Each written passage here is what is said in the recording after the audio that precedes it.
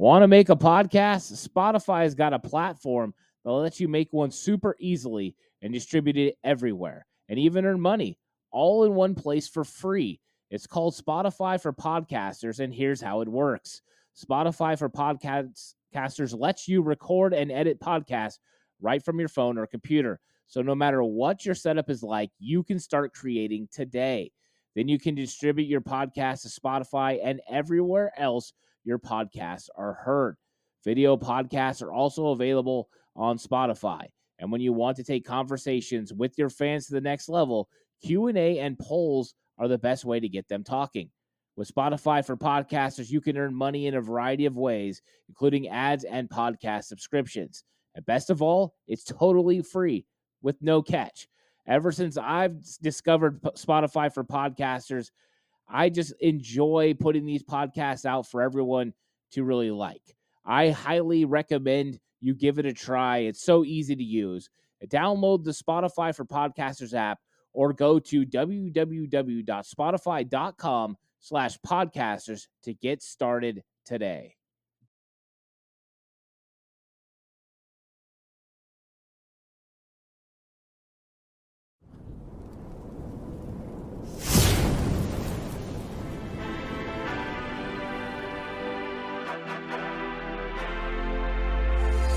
From the alley-oops at Kezar to the glory days at the stick.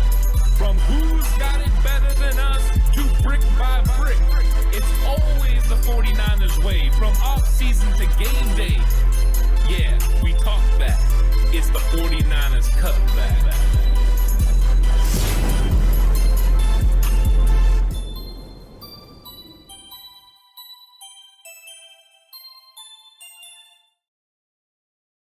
It's 49ers Cutback Podcast time. Welcome to the show.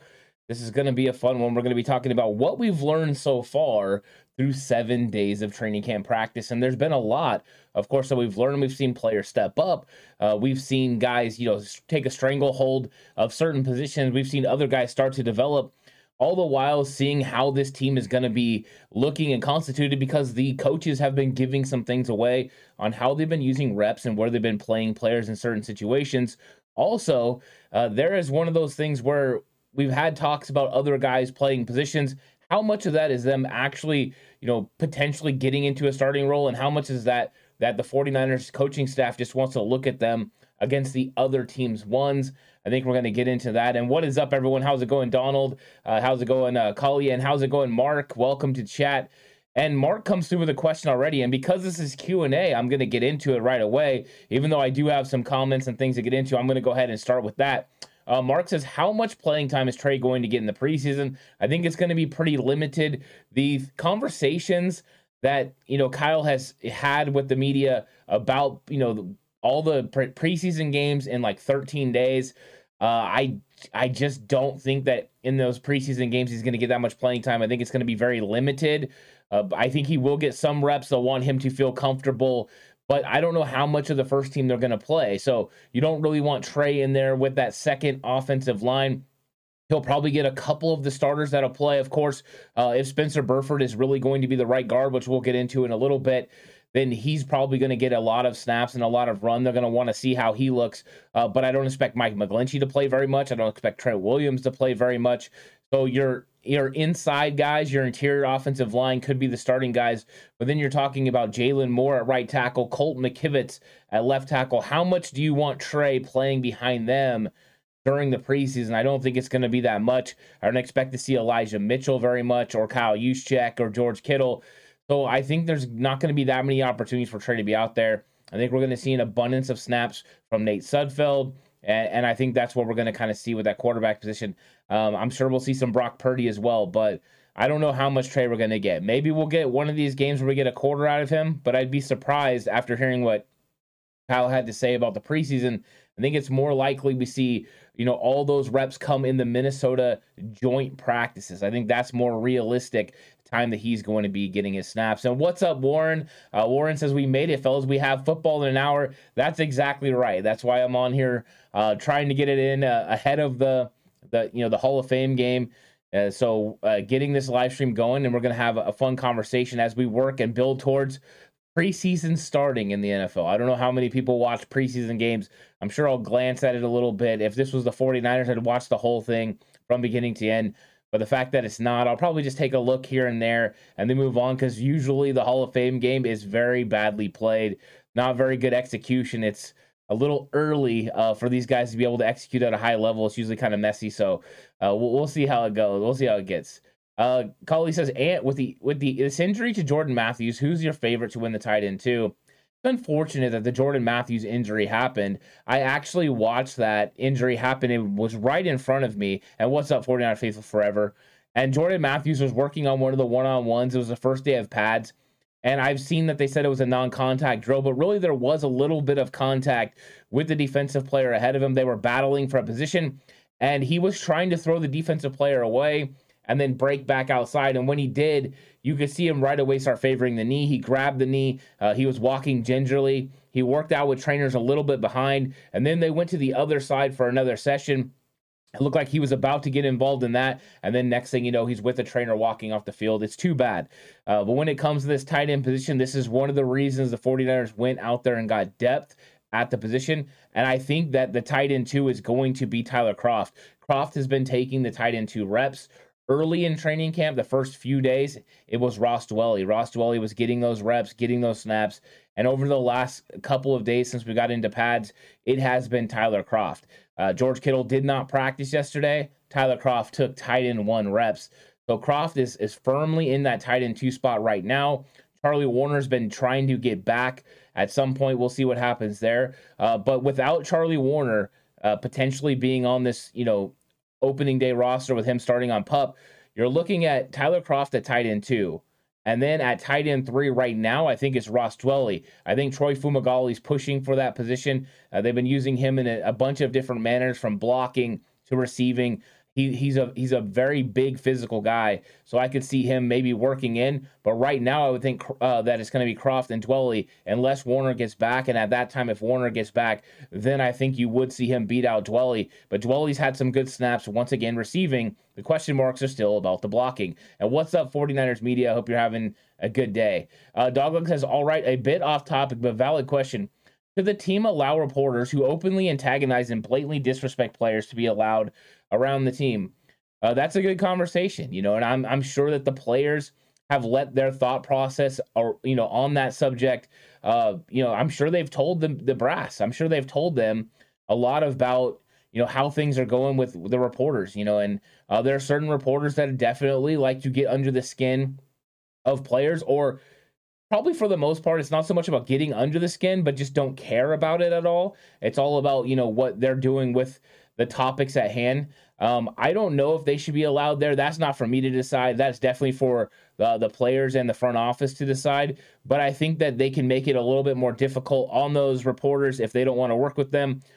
Don't give them exclusives. Start giving exclusives and start having conversations with, reporters that are doing it the right way. Guys that are covering the team, but not being, hypercritical or coming outlandish things that are just for clicks, but more of, actual fact-based reporting. If you started rewarding, different creators, content creators like that, or reporters, beat writers that are writing those type of things, that might go a long way to deter someone from wanting to do it the other way. But right now, that negative aspect of media, 49ers media, it's been around since Bill Walsh was there. But right now, that's a hot topic. That's going strong. So until people decide that they want to go a different route, right now it pays bills. So I don't think it's going anywhere until you see a change from a bunch of different avenues, including 49er fans.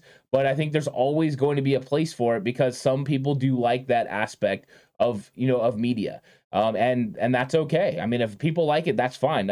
Everyone has a different avenue at which they can look at. So if that's something that people like, then that's something that they like. And I did see a question come through, and I'm going to go grab it real quick because I want to make sure that I get it. It was about Tanner Hudson. I think it was Jay Ellie. Yeah, Jay Ellie says, how's Tanner Hudson looking? I did start to see people talking about Tanner Hudson a little bit more. Now, he's had a couple of good days recently. Those good days involve receiving. Now, Tanner Hudson was not happy with Leon O'Neal Jr. They had a little bit of a dust up in the back of the end zone. O'Neal was still getting physical with Hudson after the catch in the end zone. even when they didn't have pads on, and he didn't really like that. But Hudson has had some good moments. I think there's a moment here, a moment there where he makes a really good play in the passing game. As far as blocking, he has looked average and decent at times. At first in training camp, he was not on the radar at all. It seemed like everyone else was well ahead of him. And then all of a sudden, he started to come out recently and started making some more plays. So I think he's in the mix, but I still have him behind a Fumagalli because I see Fumagalli doing so much more in the blocking game. I see him, in the backfield. I do think they like Tanner Hudson. They're familiar with them. He's going to have an opportunity, but it all comes down to Warner. If Warner's back, then I don't think this thing is going to be hard to figure out. It's going to be Hudson or Fumagalli on the practice squad. I don't think they could get Ross Dwelley there. If they could, that would probably be the guy they go with. But I think Tyler Croft is going to be tight end too. So there's not a lot of spots that are going to be there. So it's going to be interesting. It's going to be interesting for sure. And I'm going through these as well. Tassio says, you going to do a watch party for the first game of the season? I haven't really talked about that yet. I know it had been brought up, a conversation about doing a watch party or something. I haven't got into that yet. So if something comes up, I'll definitely let you know. Right now, I've been so busy with training camp and all the news and everything like that. I haven't really got into some of the things that I need to get ahead on. There's been a lot of moving parts, but I'm going to get to that. That's something I'm definitely working on. I'm trying to put together the full out schedule for the season, including recording schedules and everything that we're going to be doing. So I'll make sure to update you in the coming days on what's going to happen during the season and what the schedule is going to look like throughout the channel, because there's a lot of things going on and it's exciting times. But yeah, those are going to be fun times, and watching that first game is going to be a lot of fun. Whether it's even the preseason is going to be a lot of fun. I'm excited about watching. It's a little bit different than last year, though, to be honest with you, because last year was the first Trey Lance preseason game, so that was a little bit more exciting than this year. Even though it's going to be his first preseason game as a starter, it's a little bit different because last year was just about getting eyes on Trey Lance. So I'm excited about that.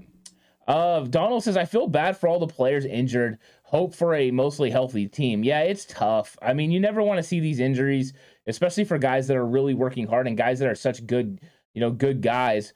So I don't know. I'm excited about the team, and I feel bad for anyone that's been injured.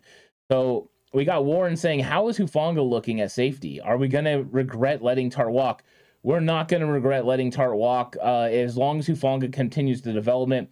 I did see some reports today where people were talking about Tarvarius Moore, getting first team reps. I think that is more so letting him spin. He's looked good as well. But that safety room from top to bottom looks pretty good. Taunu Hufanga is a different player than we saw last year. He continues to get better and better. I'm excited about Hufanga. I've been very excited about him. And, Coach Phil's been going with me, my dad, and he was talking about the fact that it looks like the game is slowed down for Hufanga, which means he has an understanding of where he's supposed to be, where he fits in this defense, and then how he works with everyone else. Also, he's been way more vocal. And I think that's going to go a long ways because that position has to be vocal. It has to help put other players into the right spots in the secondary. And Hufanga has definitely developed in that area. So I think Hufanga right now is the number one, but they're giving Tarvarius Moore an opportunity to go out there and get it. We'll see what happens. And then let's see. JLE says Hall of Fame game. Who's playing again? I think the Raiders are playing. And Collie took care of it. Raiders and Jags. I knew the Raiders were playing because I do have friends. When you live in Northern California, you're going to have friends that are Raider fans, and they've been posting all day that the Raiders were playing. Other than that, I did not know. In fact, John Chapman messaged me today. We were supposed to be doing our show over on Patreon today, but he was like, hey, the Hall of Fame game's on. So we went ahead and moved it. So that'll be coming up. If you're on John Chapman's Patreon, that'll be coming later in the week. We're going to get to that. But yeah, the Hall of Fame game was up, and we wanted to give everyone the opportunity that wanted to catch live football. We know a lot of people want to see it, so we got into that. Uncle Rob says, anything on Juice? I think when it comes to Juice, hopefully there's no injury news or anything. I haven't seen anything, but Kyle Juszczyk's looked like Kyle Juszczyk at training camp. He's been doing everything that you expect Kyle Juszczyk to do, blocking, catching the football, everything like that. So hopefully there's no negative reports about that. I've been waiting, to hear if there's anything going on with all these guys, because it's been a little bit harder to get injury information this year than it ever has been coming from the 49ers. I think a lot of that has to do with Kyle Shanahan doing press conferences before practice, more of a preview style than a post game. So you're not really getting those answers. So if an injury happens in practice, the media doesn't have the opportunity to ask them about a certain player, and he doesn't give those updates. So it's been a little bit more difficult to get that information. But it's like Jordan Matthews. I mean, I saw him get hurt, and then there was no word until yesterday when Ken Inman reported that he had a torn ACL and he was going to be out for the year. A tough blow to Jordan Matthews, one of the really good guys in the NFL. And it's too bad because he was looking really good. And I think he had an opportunity to push for the 3 spot or at least make the practice squad and help this team if there was an injury down the road. So we'll see. We'll see what happens. I feel bad for him. Hopefully this isn't the end of his career, but it certainly could be the end of his career. 49ers Faithful Forever says, think Tarvarius Moore is an X factor on defense with his speed. The speed gives him the potential to have a lot of range to cover the deep third. That's for sure. He can play over the top and do a lot of those things. Adding, more to the secondary is very nice. I know they missed him last year. He would have been a welcomed addition to that, 3-headed monster that was Tart, Ward, and Moore. And now we're going to get in a little different look, and that's what Collie is saying. Ant, could we see some 3 safety sets this season? I think we're going to. I've seen them fool around with it just a tad. They haven't done it a lot. But if you go back to 2019, that was something that Robert Saleh did in the secondary, and you saw that come to fruition a little bit in the Super Bowl against Kansas City, where you had Tart walk into the box, and then you had Moore and Ward playing, over the top a little bit, and you had Moore making an interception in that game. So I think you're going to get some opportunities for 3 safety looks. They have a lot of versatility with this defensive back group the way it is, whether that's corner and safety. It's well put together, So I think that they feel comfortable right now. Everyone looks healthy in that secondary. They've been playing pretty well. They've been giving the 49ers receivers and tight ends a lot of work. So I do like it. I do like it a lot, what we're seeing so far. And I like the fact that Moore's starting to work back in there, because I did believe this was a real position battle coming into camp, Tarvarius Moore versus Talanoa Hufanga. Now, Hufanga easily had a stranglehold on this early. So let's see if Moore can go back and get some of that. But Moore's looking like the player we saw in the end of 2019 and early 2020 as far as explosiveness, and he looks more comfortable than I've seen even then. He just looks comfortable in his own skin and his position on this 49ers defense. And what's up, Lou? Welcome to chat. I hope you're having a good Thursday. That was a really good one. Yeah, Kyle says, Hufanga, Tarvarius Ward, and J-Dub. It's a good group. JLE says, man, Ant, that's a hot hat you got on. How do I get one? I need to add this hat to the store. I haven't added it to the store. I ordered it and to check it out to see, I always like to check, especially if it's a different style of hat, to make sure it's going to look good. Everything's going to be good with it. So I need to add it to the store. So I'll get that added to the store, and I'll let everyone know. I have a couple of things that I'm going to add to our 49ers Cutback store. So 49erscutbackshop.com. We're going to be adding some new stuff here pretty soon. There's some stuff I've had ready to go, and I had to get samples in to make sure they're good. I never want to put anything out that I don't feel really comfortable in the quality, because I want it to be about quality. I want everyone to always get, what it's worth. Traffic says, good afternoon, TCC. Another day closer to the start of the season. Let's go. We're getting so close, guys. I mean, we're, just 8 days away from preseason starting for the 49ers. I'm very excited about it. We're going to have a lot of fun with that. They're going to be playing Green Bay, the tried and true team that we've been handling during the playoffs, and now we get to handle them through preseason. And it's going to be a fun one. I don't know how much we're going to see of the starters throughout preseason, but we're going to have some cool players on the back end. I know everyone wants to see how Trey Sermon looks. Everyone wants to see how Jordan Mason looks. And then we're going to get some Danny Gray, some Ray McLeod. Those are going to be fun guys on offense. And then there's all the questions around the offensive line. So there's going to be plenty of storylines for all of us who are way into the 49ers to see a lot of players that maybe you haven't seen yet, or see how they use them. Now, remember, there's not going to be a huge game planning to win these football games. It's more about going out there and executing the base offense, and you're just looking to make sure players are doing the right things and using the right techniques and competing, playing and play out. That's what you're looking for as a coach. You're not going to see a lot of game plans, and a lot of, you're not really trying to win these games. You're competing and you want to win, but that's not the end all be all. It's more about evaluating players and getting a lot of good film on. A lot of good tape, so that way you can go ahead and develop these players and look at the things that they need to work on against a team that's not your guys. Go out there and play against a different team. That's a little bit about what it's worth.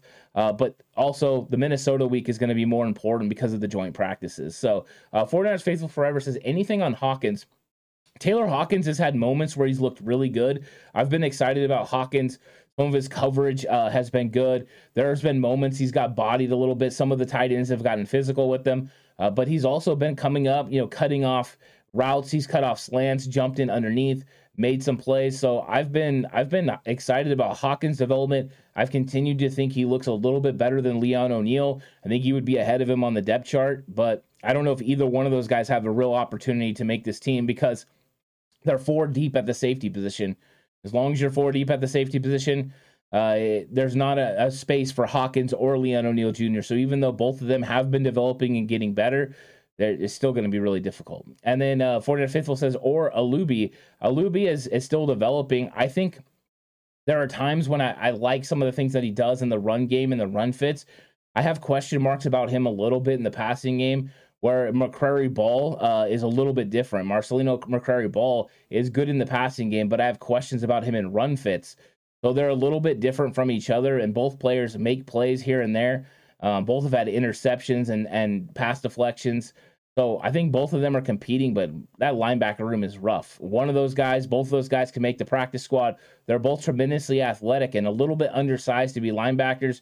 But that's how the 49ers usually start with these guys and end up developing them. It wasn't that long ago that Azeez Al-Shaair and Demetrius Flannigan-Fowles were undersized former safeties that were developing into linebackers. Could Alubi, and Marcelino McCrary Ball be those guys next? It could be. CJ says always comes through with the hats. Yeah, I love hats. It's my thing. I really do enjoy it. Mr. Corey says Hufanga might be an overachiever, third safety. A healthy Tarvarius Moore might beat him out. A healthy Tarvarius Moore is more athletic. He's got more physical gifts than Talanoa Hufanga, but that doesn't mean he's going to be a better player than Talanoa Hufanga because instincts are a real thing, and Coach Phil talking to me about Hufanga seeing the game slow down. If the game slows down, you get there quicker. It's a term that football coaches like to use called football fast. You might not have a guy that's actually fast, but they're football fast. So that's because their instincts let them get a step ahead of somebody else.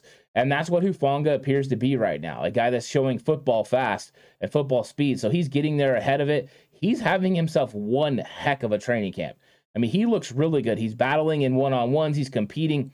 It is not normal for him to get beat. And then when he's out there in 11-on-11s, I mean, he's right where he should be almost every single time. He's barking out instructions. Hufanga looks really good. Moore is looking good too. This is a good situation for the 49ers to be in, where they have 2 guys that could obviously start. So that's good. We were wondering who was going to step up. Could someone step up opposite of Jimmy Ward? And if they could, we knew the 49ers defense could take a healthy step forward. And what we're finding out is we have 2 guys right now. So we'll see how it plays out through the rest of training camp and the preseason. We'll see if one of these guys step up and, elevate themselves above the other. I think Hufanga right now is in position to start, but I think Tarvarius Moore is playing himself into getting extra reps. So you're probably going to see a split in reps the same way we saw between Tart and Hufanga last year. The CEO says, who do you see as a slot receiver? Nervous about McLeod performing and staying healthy. Doesn't seem as if Jennings or Gray have stood out. So I think you're going to see a combination of different guys playing in the slot, all the way from Deebo Samuel. I think Deebo Samuel is going to spend some time in there. Brandon Ayuk, they're going to move guys around. You're going to see George Kittle. But I think in certain situations, you're going to see, either any of those guys, depending on what matchups Kyle Shanahan likes. If he's going to get a matchup on maybe a slower linebacker or a slower safety, that might be a good opportunity for him to go ahead and use a Ray McLeod, who's quick direction and change of direction. If he's wanting to go ahead and have somebody go up the seam to influence a single high safety or maybe take the top off, you can see Danny Gray in those situations. And then maybe you want just to convert on a first down. Here's Jawan Jennings. He can make those plays over the middle. So having guys with different skill sets and being able to use them in a variety of different plays with different sets and personnel groupings is what Kyle Shanahan wants, and now he's got the freedom to do so. So there's not going to be pressure on any one of them to be the third receiver per se. It's just pressure when it's their number called for them to go make a play. And Kyle's going to be able to kind of rotate all these guys through and also be able to give Brandon Ayuk and Deebo Samuel time to get a little bit of rest. So that way they're not going out there and consistently getting, all the reps, because they have 3 guys behind them, and those 3 guys that are backups that can go out there and get it done at times. And we can see Jennings playing on the outside, or Ray. They've been doing that already. And then it was just 2 days ago that Danny Gray had probably his best performance as an NFL player in training camp, where he made a lot of really big plays, whether they were down the field or over the middle. So let's see. Ant or Jess, do you have some Flex Fit hats as well? You know what? I don't think we do right now, Jay Ellie, but I can definitely go on there. I'll go on there and see if there's a Flex Fit option. If there is, I'll go ahead and get one of those for you and put it up. So that way you have Flex Fit options as well. I am kind of restricted by certain things, so I don't know if I've gotten into that, but I will look for you, Jay Ellie, for sure. Traffic says preseason should actually be good. Watch for the Niners. Our roster's kind of stacked, so we should have players fighting it out, trying to earn a spot on the 49ers. Yeah, Traffic's, you're on point with this, because it's going to be exciting watching some of the guys that are potentially bubble players. It's going to be difficult. I mean, if you're the 7th, 8th, or 9th offensive lineman, you've got to do everything you can to make the team. And all the while, we're talking about a running back fight that's going to be impressive too, because you don't want to move on from Trey Sermon or TDP as 3rd-round picks. So who are you going to move on from? Jeff Wilson Jr., an incumbent that you feel really comfortable with in a lot of situations, to Michael Hasty, who's been your 3rd down back, or Jordan Mason, who's been impressive so far in training camp. It's going to be a lot of big decisions for the 49ers. So you're going to see a lot of really good reps from a lot of players at training camp, or hearing about them from people like me from what they're doing at training camp. Now you'll actually be able to see it on the field.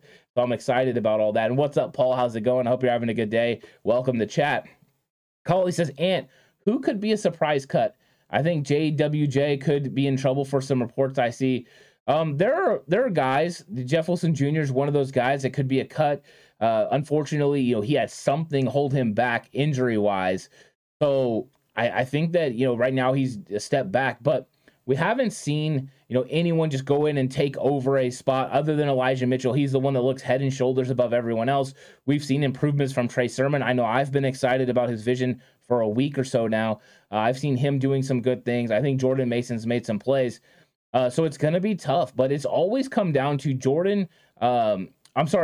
Wilson Jr. versus JaMycal Hasty. I think that's one of the battles that needs to be won. The problem for Jeff Wilson Jr., JaMycal Hasty has been catching the ball in the backfield at a high level. This is exactly what happened last year in training camp and in the preseason. JaMycal Hasty had himself an absolutely great camp and good preseason, and then he was able to beat out a Wayne Gallman. Could Jeff Wilson Jr. suffer from that? I don't know.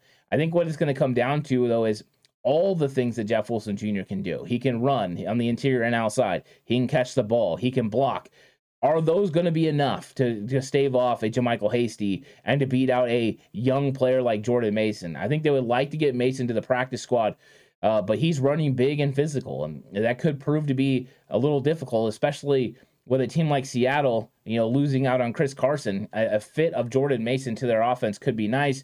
Just wonder if Pete Carroll would actually go with an undrafted free agent at that point. He might. We'll see. 49ers Faithful Forever says, if Castro Fields does not make the 53, strong odds he's picked up by elsewhere with his athletic profile. I think it is. I think his size, athletic ability, the fact that he was drafted in the 6th round, I think someone might take a shot at him. He would make sense, in my opinion, to go up to Seattle, the way that they're going back to their cover 3 look with these big, tall, physical cornerbacks. I think he could fit into that mold. They could end up working him into the nickel corner spot. So I think he would be somebody that they would like as they're rebuilding that secondary and rebuilding that defense. I think Castro Fields could get picked up, but the 49ers have just an embarrassment of riches. They have so many really good football players in that secondary. It is just going to happen. They're going to lose some really good players that they would like to get on the practice squad because there's just not enough room for everyone else. There's just so much talent, and that's good news because they have talent on the top end. They have talent all the way through in the depth. This is the most talented cornerback room that the 49ers have had under Kyle Shanahan and John Lynch, and that's saying a lot. So it's good to see them address that position, and they're going to have guys that are going to be able to go out there and make some plays now. So I'm really excited about that room overall. Let's see. Mr. Corey says, pick one after a good season between Ebukam and Emmanuel Mosley, seeing both are unrestricted free agents in 2023. I think what it comes down to, I'm just going to continue to look at what the 49ers do consistently, and they usually choose defensive linemen. Now, the one thing that's going to play into this, though, is Drake Jackson. How far along is Drake Jackson going to get during the season? If Drake Jackson is going to be able to start over Samson Ebukam, they might go ahead and move on from Ebukam and go and roll with Drake Jackson, a cheaper option for the next 3 years. We'll see if that ends up happening. I don't think they want to lose Emmanuel Moseley opposite of Charvarius Ward. I think they'd like to figure something out. But I think they were hoping that Ambry Thomas was going to be able to slide into that role. I think they were hoping that they can move on from both guys in the offseason and save some money. It doesn't appear that that's going to be the case. Ambry Thomas definitely isn't playing up, to that level of competition right now. He's still got to develop. Hopefully he's just a slow starter again and he's going to get this thing going. But he's had just some real struggles this year. A lot of these players are taking advantage of him. Basically every time Brandon Ayuk goes out there, he's getting on him. So it's a little tough. It's a little tough. So I don't know who I would decide. I think the way the 49ers normally handle business, they would choose an Ebukam over Moseley unless somebody like Drake Jackson's ready to go. But it's usually D-line over secondary every single time. We'll see if that trend continues. Paul says, I have Kinlaw getting 5.5 sacks and contributing stout run defense. He's gonna be a great run defender. He's been playing with lower pad level. He's really strong at the point of attack. He's got the quickness to be able to split a double team without just using his physicality, but using his speed, kind of the way that DJ Jones did it a lot of times. So I think that, Kinlaw is going to be making some plays in the run game. Him and Armstead together should occupy a lot of double teams and occupy a lot of offensive linemen that should be able to keep these linebackers clean. Keeping these guys clean where they can flow. Warner, Greenlaw, and Azeez being able to flow freely, find the open windows, and be able to get downhill and make tackles is what they really want. And I think those guys are going to be the guys that are going to get it done early. You're also going to have some guys that behind them that are going to be able to do that too, with Hassan Ridgeway, Kevin Givens. Those guys are excited. Maybe even Robert Kondiche.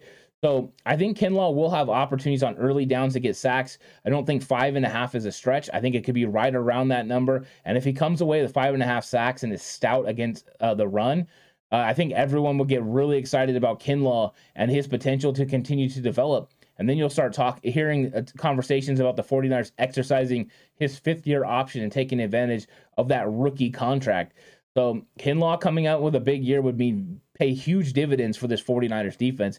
And I don't think 5.5 sacks is too crazy to think that he can't reach that. Lou says, what's your view on MM at the lighter weight? Sorry if the previous... No, we haven't discussed Mike McGlinchey, Lou, so that's a really good question.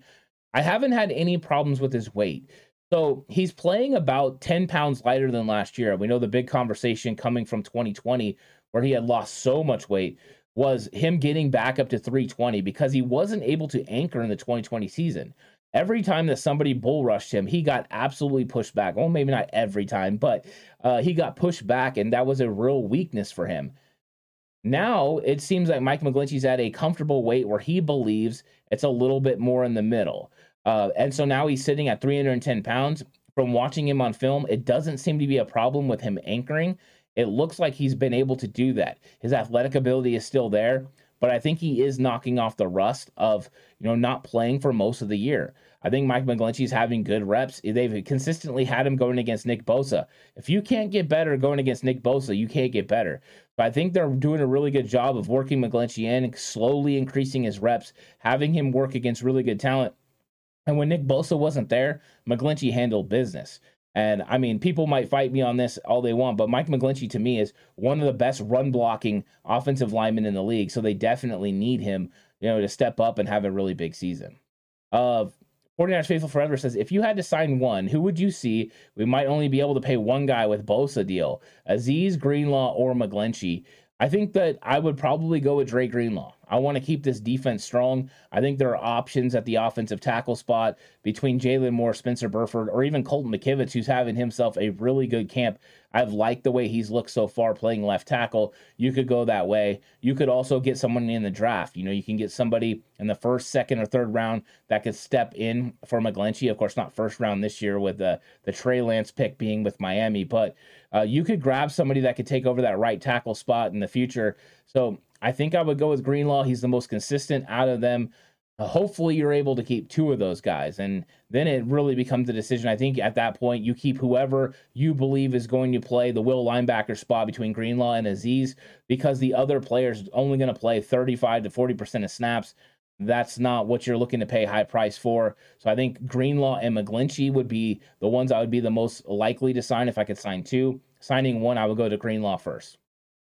Brad Jones says, how are you feeling about the other teams in the NFC West with some of the news coming out that they're camps? And have you also heard about how the Bears have been? I've heard limited reports about the Bears. As far as the NFC West, I've heard a lot of very negative things about a lot of their players, whether that's the Rams' offensive line absolutely struggling, including Noteboom, the left tackle, having a bad camp. That is something that is going to be interesting to watch, because we knew with Whitworth retiring, that was going to be a situation where he could definitely struggle. So I think that right now their offensive line's in question. Whatever's going on in Arizona, they've got all kinds of stuff, whether it's Hollywood Brown, whether it's Kyler Murray. There's just so much going on there. I think there's some things that need to be figured out. And then there's just a real quarterback issue in Seattle. Drew Lock and Geno Smith are missing open receivers standing still in warmups. That can't be good, because as much as there are questions about Trey Lance sometimes with his accuracy, I've never seen him just miss someone by 4 feet or 4 to 6 feet outside on a guy just standing still on just a straight drop back. I just don't see it. So I do think there's some things going on, but do I think they're going to figure it out during the preseason? Yeah, I think they will. I think they're going to be good. So I think this is still going to be a tough division, but hey, let's see if the 49ers can get after it. JLE says, what other center free agents besides Treader would you like to see us go after if Brunskill or Brendel don't get cut? You know what? I haven't really dove into that. I know there's Paradis and there's a couple of guys. None of them really were very exciting to me. As far as centers, it's always been JC Treader that I was the most excited about on the center market. So I didn't really get into those too much. I think it's going to be Brunskill or Brendel. I think one of those guys is going to get that role. So I haven't looked at it. I could get into it and then discuss it on a later episode, JLE, because I'd really have to break down who is scheme fit. And I haven't paid attention to the centers enough to know, besides Paradis and Treader, who are fits in the scheme. And so I wouldn't want to just name guys, because just because they're available in the center doesn't mean they fit what the 49ers do. What's up, David Villa? Hope you're having a good one. Welcome to chat. Everyone's letting you know what's up, so that's awesome. Donald Johnson says, who thinks Bosa will have a monster year? I can see Bosa still angry over last year. That should help everyone else out. Yeah, Bosa's going to have himself a good year. 49ers Faithful Forever says Bosa with 20.5 sacks, which would be absolutely tremendous. I think early on in the season, they're going to shift so many offensive players towards Bosa, towards Armstead. I think that's going to make things open up for Samson Ebukam, Charles Omenihu, Javon Kinlaw, whoever's rushing from the other side. And I think in those situations, those guys need to win. We need the players opposite of Armstead and Bosa to win on early in games, because then you're not going to be able to double and triple team Nick Bosa. You can't double and triple team Nick Bosa. That's when he's going to start getting his numbers. But it's going to come down to those other guys taking advantage and winning on those one-on-one matchups. So I think at some point we could see where Bosa starts getting, singled up. And if that happens, then that's really when he's going to start making plays. So I think he could have a monster year. And a lot of that goes to the fact that I think we could have a Samson Ebukam double-digit sack year, maybe, getting some extra production from like a Kaboko Toure, Jordan Willis. All these guys can do it. They've got plenty of talent on the outside, which means as long as they win one-on-one matchups, Nick Bosa is going to have some opportunities. And I think Armstead's the one that's really going to have himself a big year. Don't be surprised if Armstead's not up there in the all-pro conversation at the end of the year, as long as he's healthy. Doglog says, I'm not as worried as most about the O-line. We have fantastic tackles, and Kyle seems fairly confident with what they have already. Do you agree that this month the interior offensive line will look different than it does now? It could. I don't know what's going to happen with Spencer Burford. Spencer Burford coming in there and taking all the first-team reps was definitely a surprise to me. He's come in there and he's been pretty consistent. He gets better every single day, which is all you can ask of a young player. If you could tell me that Burford was going to get better every day, and at some point in the next 30 days, because that's when they're going to, eventually strap it up against Chicago, that he's going to become fully developed, I mean, you got to feel very comfortable with that. But a lot of it's been about Mike McGlinchey getting healthy. With Mike McGlinchey not getting full reps, they've been rolling with Jalen Moore at right tackle. if Mike McGlinchey, works himself more into it, would they decide to thrust Jalen more into the right guard battle? They definitely could. So we might see that. All the while, we've got a battle at center between Brendel and Brunskill. And if for whatever reason Brendel was able to win that battle, you would think that Brunskill will be thrust right back into that guard spot. So things could definitely change over the next month before we get to Chicago. But right now, they're allowing Spencer Burford to go out there and develop, and I think he's getting a lot of really good reps, which is nice. Those are reps that Daniel Brunskill doesn't really need. He's very comfortable, playing the right guard position. I mean, that's what he did all last year and half of 2020. Mr. Corey throws out some unrestricted free agents in 2023 with Mosley, Ebukam, Alshire, Greenlaw, Givens, Jimmy Ward, Moore, which is Tarvarius Moore, Jennings, McGlinchey, Omenihu. Yeah, they're going to have a bunch. They have a bunch, and they have a lot of money, too. They're going to have a lot of money to be able to spend. Of course, they're going to use a lot of it on Nick Bosa, which everyone understands. But the way that they've been working out these contracts, next year they're going to be on a rookie pay scale still with Trey Lance. Deebo Samuel's contract doesn't go through the roof until 2024. So there's a lot of room for them to be able to bring some of these guys back. Are they going to have hard decisions to make? Absolutely. And you want them to have to make hard decisions. You want them to have to, decide who to bring back. I think there are going to be, some of these guys that are going to be cheaper than you think. I do worry about like a Jimmy Ward getting on the open market and getting one last contract. Maybe, he goes ring chasing or something like that. But they're gonna do their best to bring these guys back, all the while developing younger talent to be able to take over those spots, because you just never know.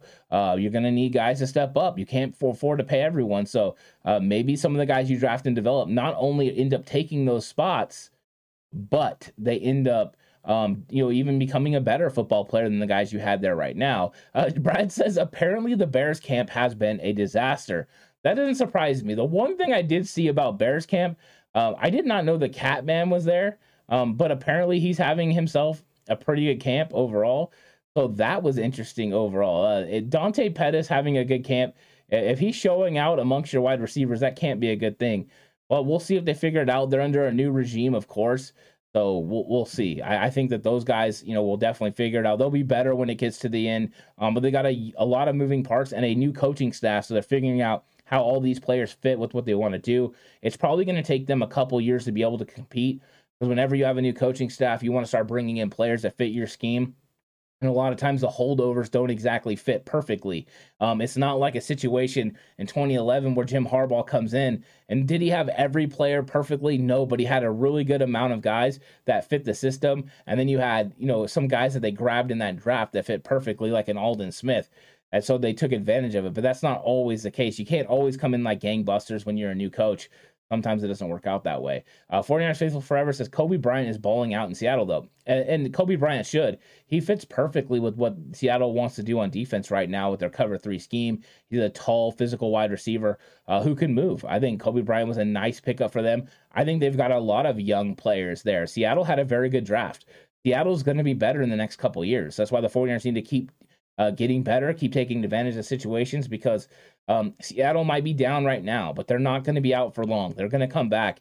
And as long as Pete Carroll is there and the way that they've orchestrated these teams before, they're going to get competitive again. So I think that there's opportunities for the 49ers to beat them this year. I never want to count a team out, but I think that they're going to get better and better, Seattle is, because they're on their way already, developing and going back to what Pete knows best, not relying on a quarterback, but relying on defense and a run game. So that's going to happen here pretty soon. Mr. Corey says 49ers are the best team in the NFC West. Rams are top heavy. The Rams are one of those teams that, as long as they stay healthy, they're in the mix to win every single football game that they're in, because they have a lot of really good football players. The problem is they're an injury or two away from having a catastrophic season. I mean, if they lose Matthew Stafford, of course, you take anyone starting quarterback, right? You have that situation.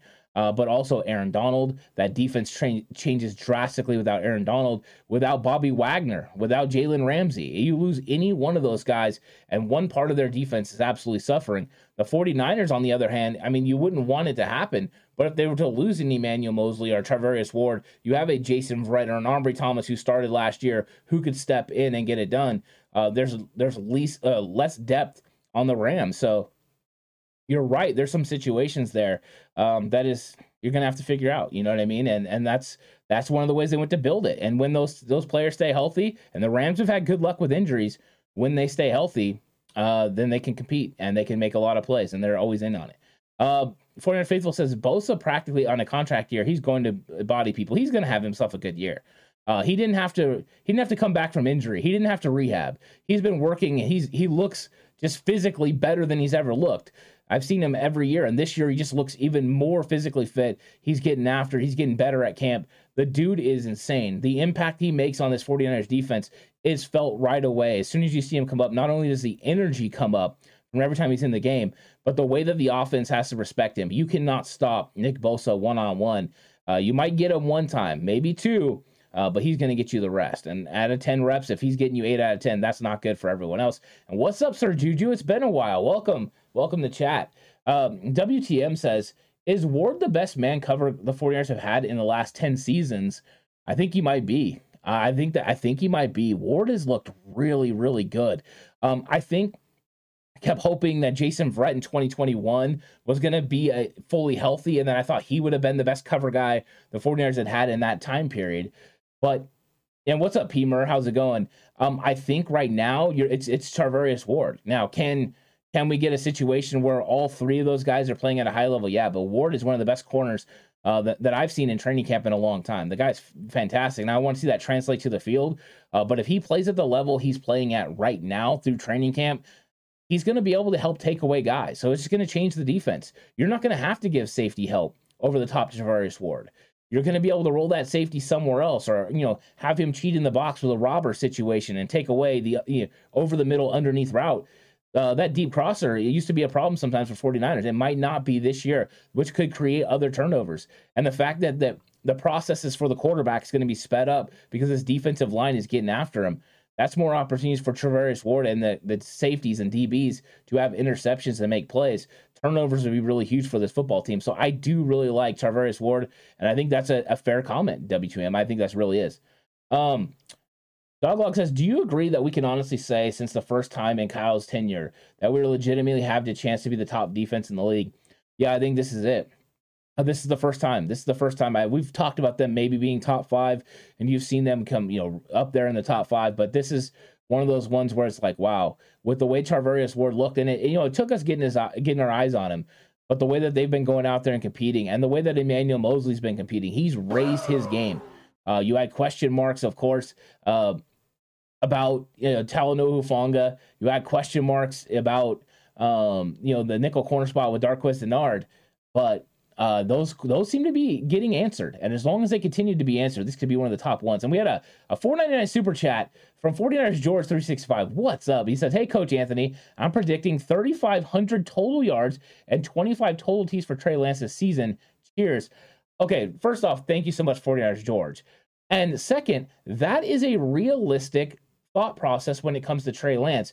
3,500 total yards means he's probably throwing for around 3,000, running for 500 yards, and then 25 total touchdowns allows him, like I was talking about yesterday, for him to get really close to 20 touchdowns passing and 20, maybe 5 rushing. I think that would be a great year for Trey Lance, and that would mean that the 49ers probably, won a lot of football games. I love that comment from 49ers George. I think that's a good thought process, because I see some of the takes sometimes where they talk about Trey Lance getting over 4,500 yards passing and over 30 touchdowns. And I mean, I love it. I would love to see that. Don't get me wrong. I would love for Trey Lance to just go absolutely crazy and have all those numbers. But having realistic expectations for a guy in his first year as starting quarterback is refreshing. And I think 49ers George hit it on, right, the nail on the head. That is realistic. I would love that, and there's potential for him to have a little bit more than that. We'll see. But I think they could win a lot of football games if they ran the ball good and they played really good defense. So, I like that for sure. Mr. Corey says, and you're correct. Only Treader's worth getting signing at center. Billy Price is and the others suck. So thanks, Mr. Corey, for going through the list for me. Maybe I don't have to go through it as much as I was going to. 49ers Faithful Forever says, Ant, what's your starting offensive line come week 1? 49ers Faithful Forever is putting me against it. Well, I mean, right away, it's easy, right? Trent Williams and Mike McGlinchey are going to be your 2 tackles. Aaron Banks is going to be left guard. From what I've seen at camp right now, I think Daniel Brunskill is going to be the starting center with Spencer Burford at right guard. And I didn't think that, I mean, I had mentioned before that I thought Burford could potentially start. That was way back before training camp ever started. And even then I had tried to talk myself out of it, coming back and forth about it. I've never been set in stone on it, but that was one of my bold predictions that I made for Spencer Burford. It could actually happen, and we'll see. I think the only way that Burford doesn't start at right guard right now, from what I've seen, is if Daniel Brunskill gets freed up from the center competition and then goes in there and competes at guard. Because I haven't seen enough from Jalen Moore to make me think that he could beat out Spencer Burford at right guard. Burford's been consistent. Burford's been making plays. He gets better and better every single day. He looks more and more comfortable. He's one of those guys that looks the part and then goes out and plays the part. So, yeah, I think that would be my 5 right now. Of course, I want to leave it open because things can definitely change. We could go out there over the weekend. I'm going to be there at training camp for sure on Friday and Saturday. And I know that, things are going to look up. These guys are going to be in pads. They're going to be getting after it again.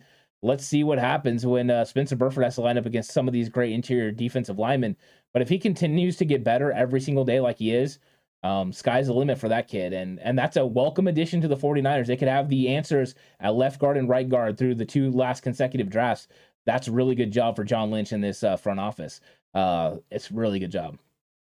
Jelly says, is Jimmy Ward going to be a lifetime Niner, or is this his last year? I would love to see him be a lifetime Niner, to get his 10th year, to do all the things that you want from those players that come from the 49ers and play 10 years in San Francisco.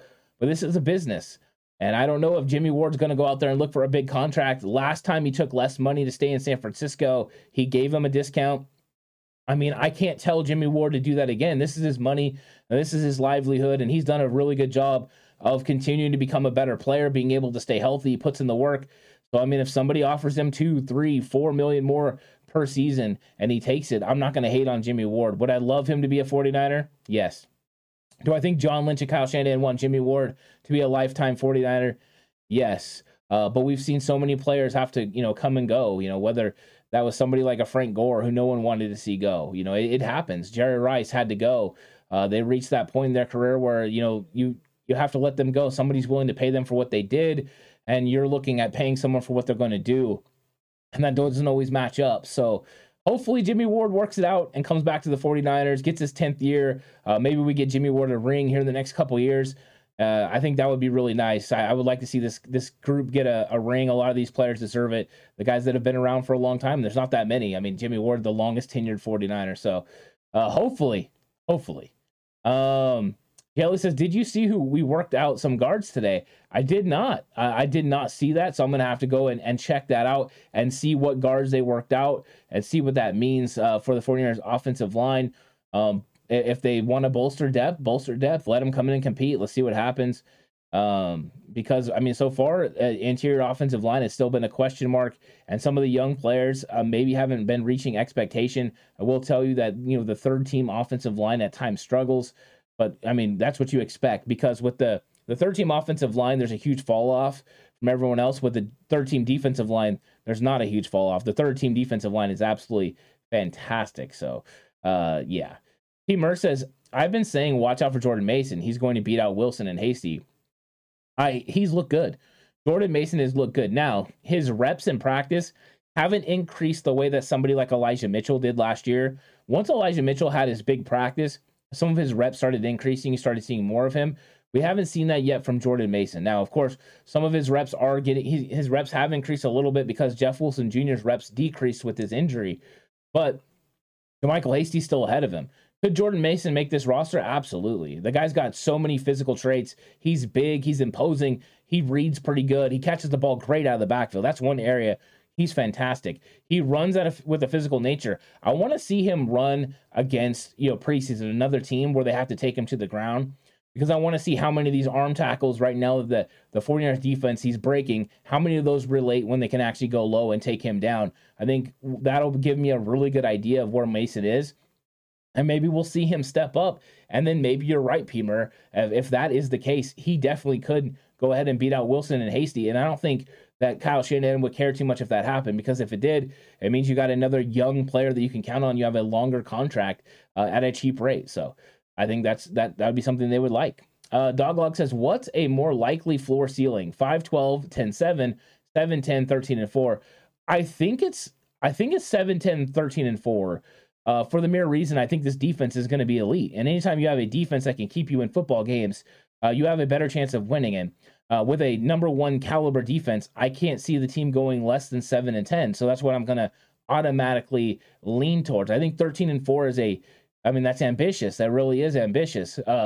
But when you have an elite defense like this, as long as the run game can get going at the level that you're expecting, then with a great run game and a defense like that, you would think 13-4 is within reach. It's going to be difficult because you play in a tough division and a lot of tough teams. But to me, 5-12 would just be, that would be terrible. I can't see that. I think 7-10 makes more sense for the floor.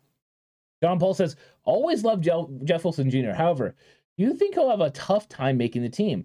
Seems that he lost a little speed. Obviously, I know that depends on Sermon, Hasty, and TDP as well.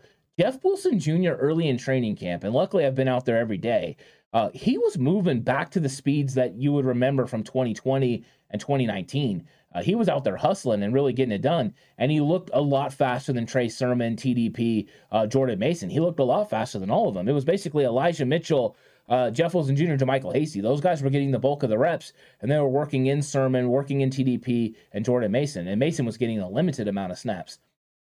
After Jeff Wilson Jr. missed practice earlier this week, he hasn't gotten those reps. And when he has gotten the reps, it hasn't been a lot, a catch out of the backfield here or there. So I haven't really seen this guy, light it up as far as run full speed again. I'm a little nervous about that. And if he's not back all the way or not able to get back all the way, then yeah, he might not make this roster. So it's something to watch. I love Jeff Wilson Jr. because he does everything with all of his effort. He runs hard, he blocks hard, he catches the ball in the backfield. He can literally do it all. He's well-rounded. So you like that kind of depth running back on your team, and he plays with pretty good vision. But right now, you have some guys that are right there with him. And anytime you show, that you have some sort of injury, these guys are going to come get you. WTM says, which player can help Bosa the most, Jackson or Kinlaw? I think it would be Jackson. I think Kinlaw is going to help out Eric Armstead and really help out the linebackers. I think that's where his influence is in the run game. Being able to stop the run on early downs is going to provide opportunities, of course, for Bosa later on. But I think Jackson will eventually. Now, I'm going to say this is Kinlaw might have more of an impact on Bosa this year. Next year, it would be Jackson, because if Jackson can continue to develop and be a formidable option opposite of Bosa, where you can't double and triple team Bosa down the road, that would be more beneficial. But I think early on this year it will be Kinlaw, especially in the run game. But he's the most beneficial to Fred Warner and this linebacker group, keeping people off of them. And Paul says quest for 6. I love that. JLE going with the accurate. Love that as well. Traffic says, I think the way the 49ers handle situations like Jimmy G goes to show why players like Jimmy Ward and are willing to take less money. I think they do know that this organization and front office is going to be entirely transparent with them. They've kept it, clear every single step of the way with Deebo Samuel, with Jimmy Garoppolo, with a lot of these players. And, they've shown and proven that they take care of their own, whether that was George Kittle, Fred Warner, being able to work those things out. I think that they've done it with Deebo Samuel. This just goes to show. And whenever you build a track record, players are more likely to work with you. They're more likely, to go in and maybe take a little bit less, to do you a favor and a solid, because they know you're going to return the favor in the long run. All the while, they've built a kind of group in a roster that works well together and has a good camaraderie. So overall, everything's just better. And so now you got that attitude where you want to do for your players and you want to do for your team. So we'll see. And Fortnite Faithful says that it was Caleb Banouch, Jordan Mills, and Tyree Saint are the 3 guards that had a workout. Wow. Tyree St. Louis. Okay. I'm going to have to look into these guys. I haven't watched them too much. Like JLE says, Jordan Mills is a big old vet. So we'll get an idea of how these guys are looking and see which direction the 49ers are planning on moving on from. There are a few players right now that I've already seen maybe aren't NFL caliber at this point in their career, so they could potentially move on from them and bring in a guard for competition. Let's see. Let's see what they do there. And maybe they're thinking about moving somebody else to a different position. That'll be interesting. But maybe that goes to show that they've figured out their tackle position a little bit. We'll find out. We'll find out what that means. 49er George 365 says conventional wisdom says don't get hopes up too high, but it's optimism season right now. Loving our chances for a great year as much and a much better start than last year. Exactly. I think that's it. You always got to have your tempered expectations. I know I did that as well going into camp, with some of the players and some of the conversations, just like Jordan Mason. I kept my expectations low and even because you don't want to go through those extreme highs with the team and extreme lows because you're going to have those ups and downs as the year goes on.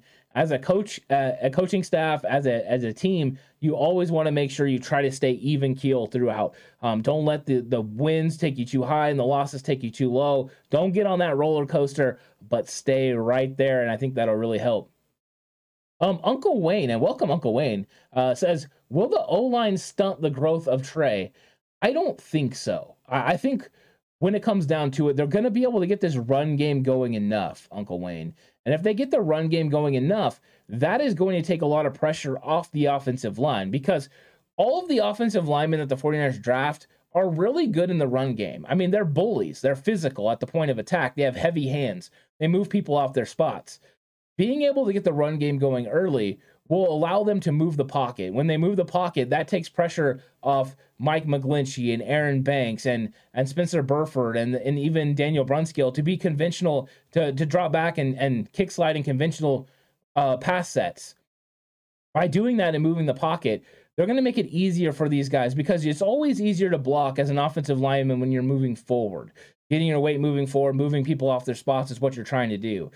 So I think that is what the key is for Trey's growth. Now, if they start getting down in football games and being behind the 8 ball and Trey has to line up and throw the ball 30, 35 times, that's when you're going to worry about the growth of Trey Lance because that's not a good situation for him.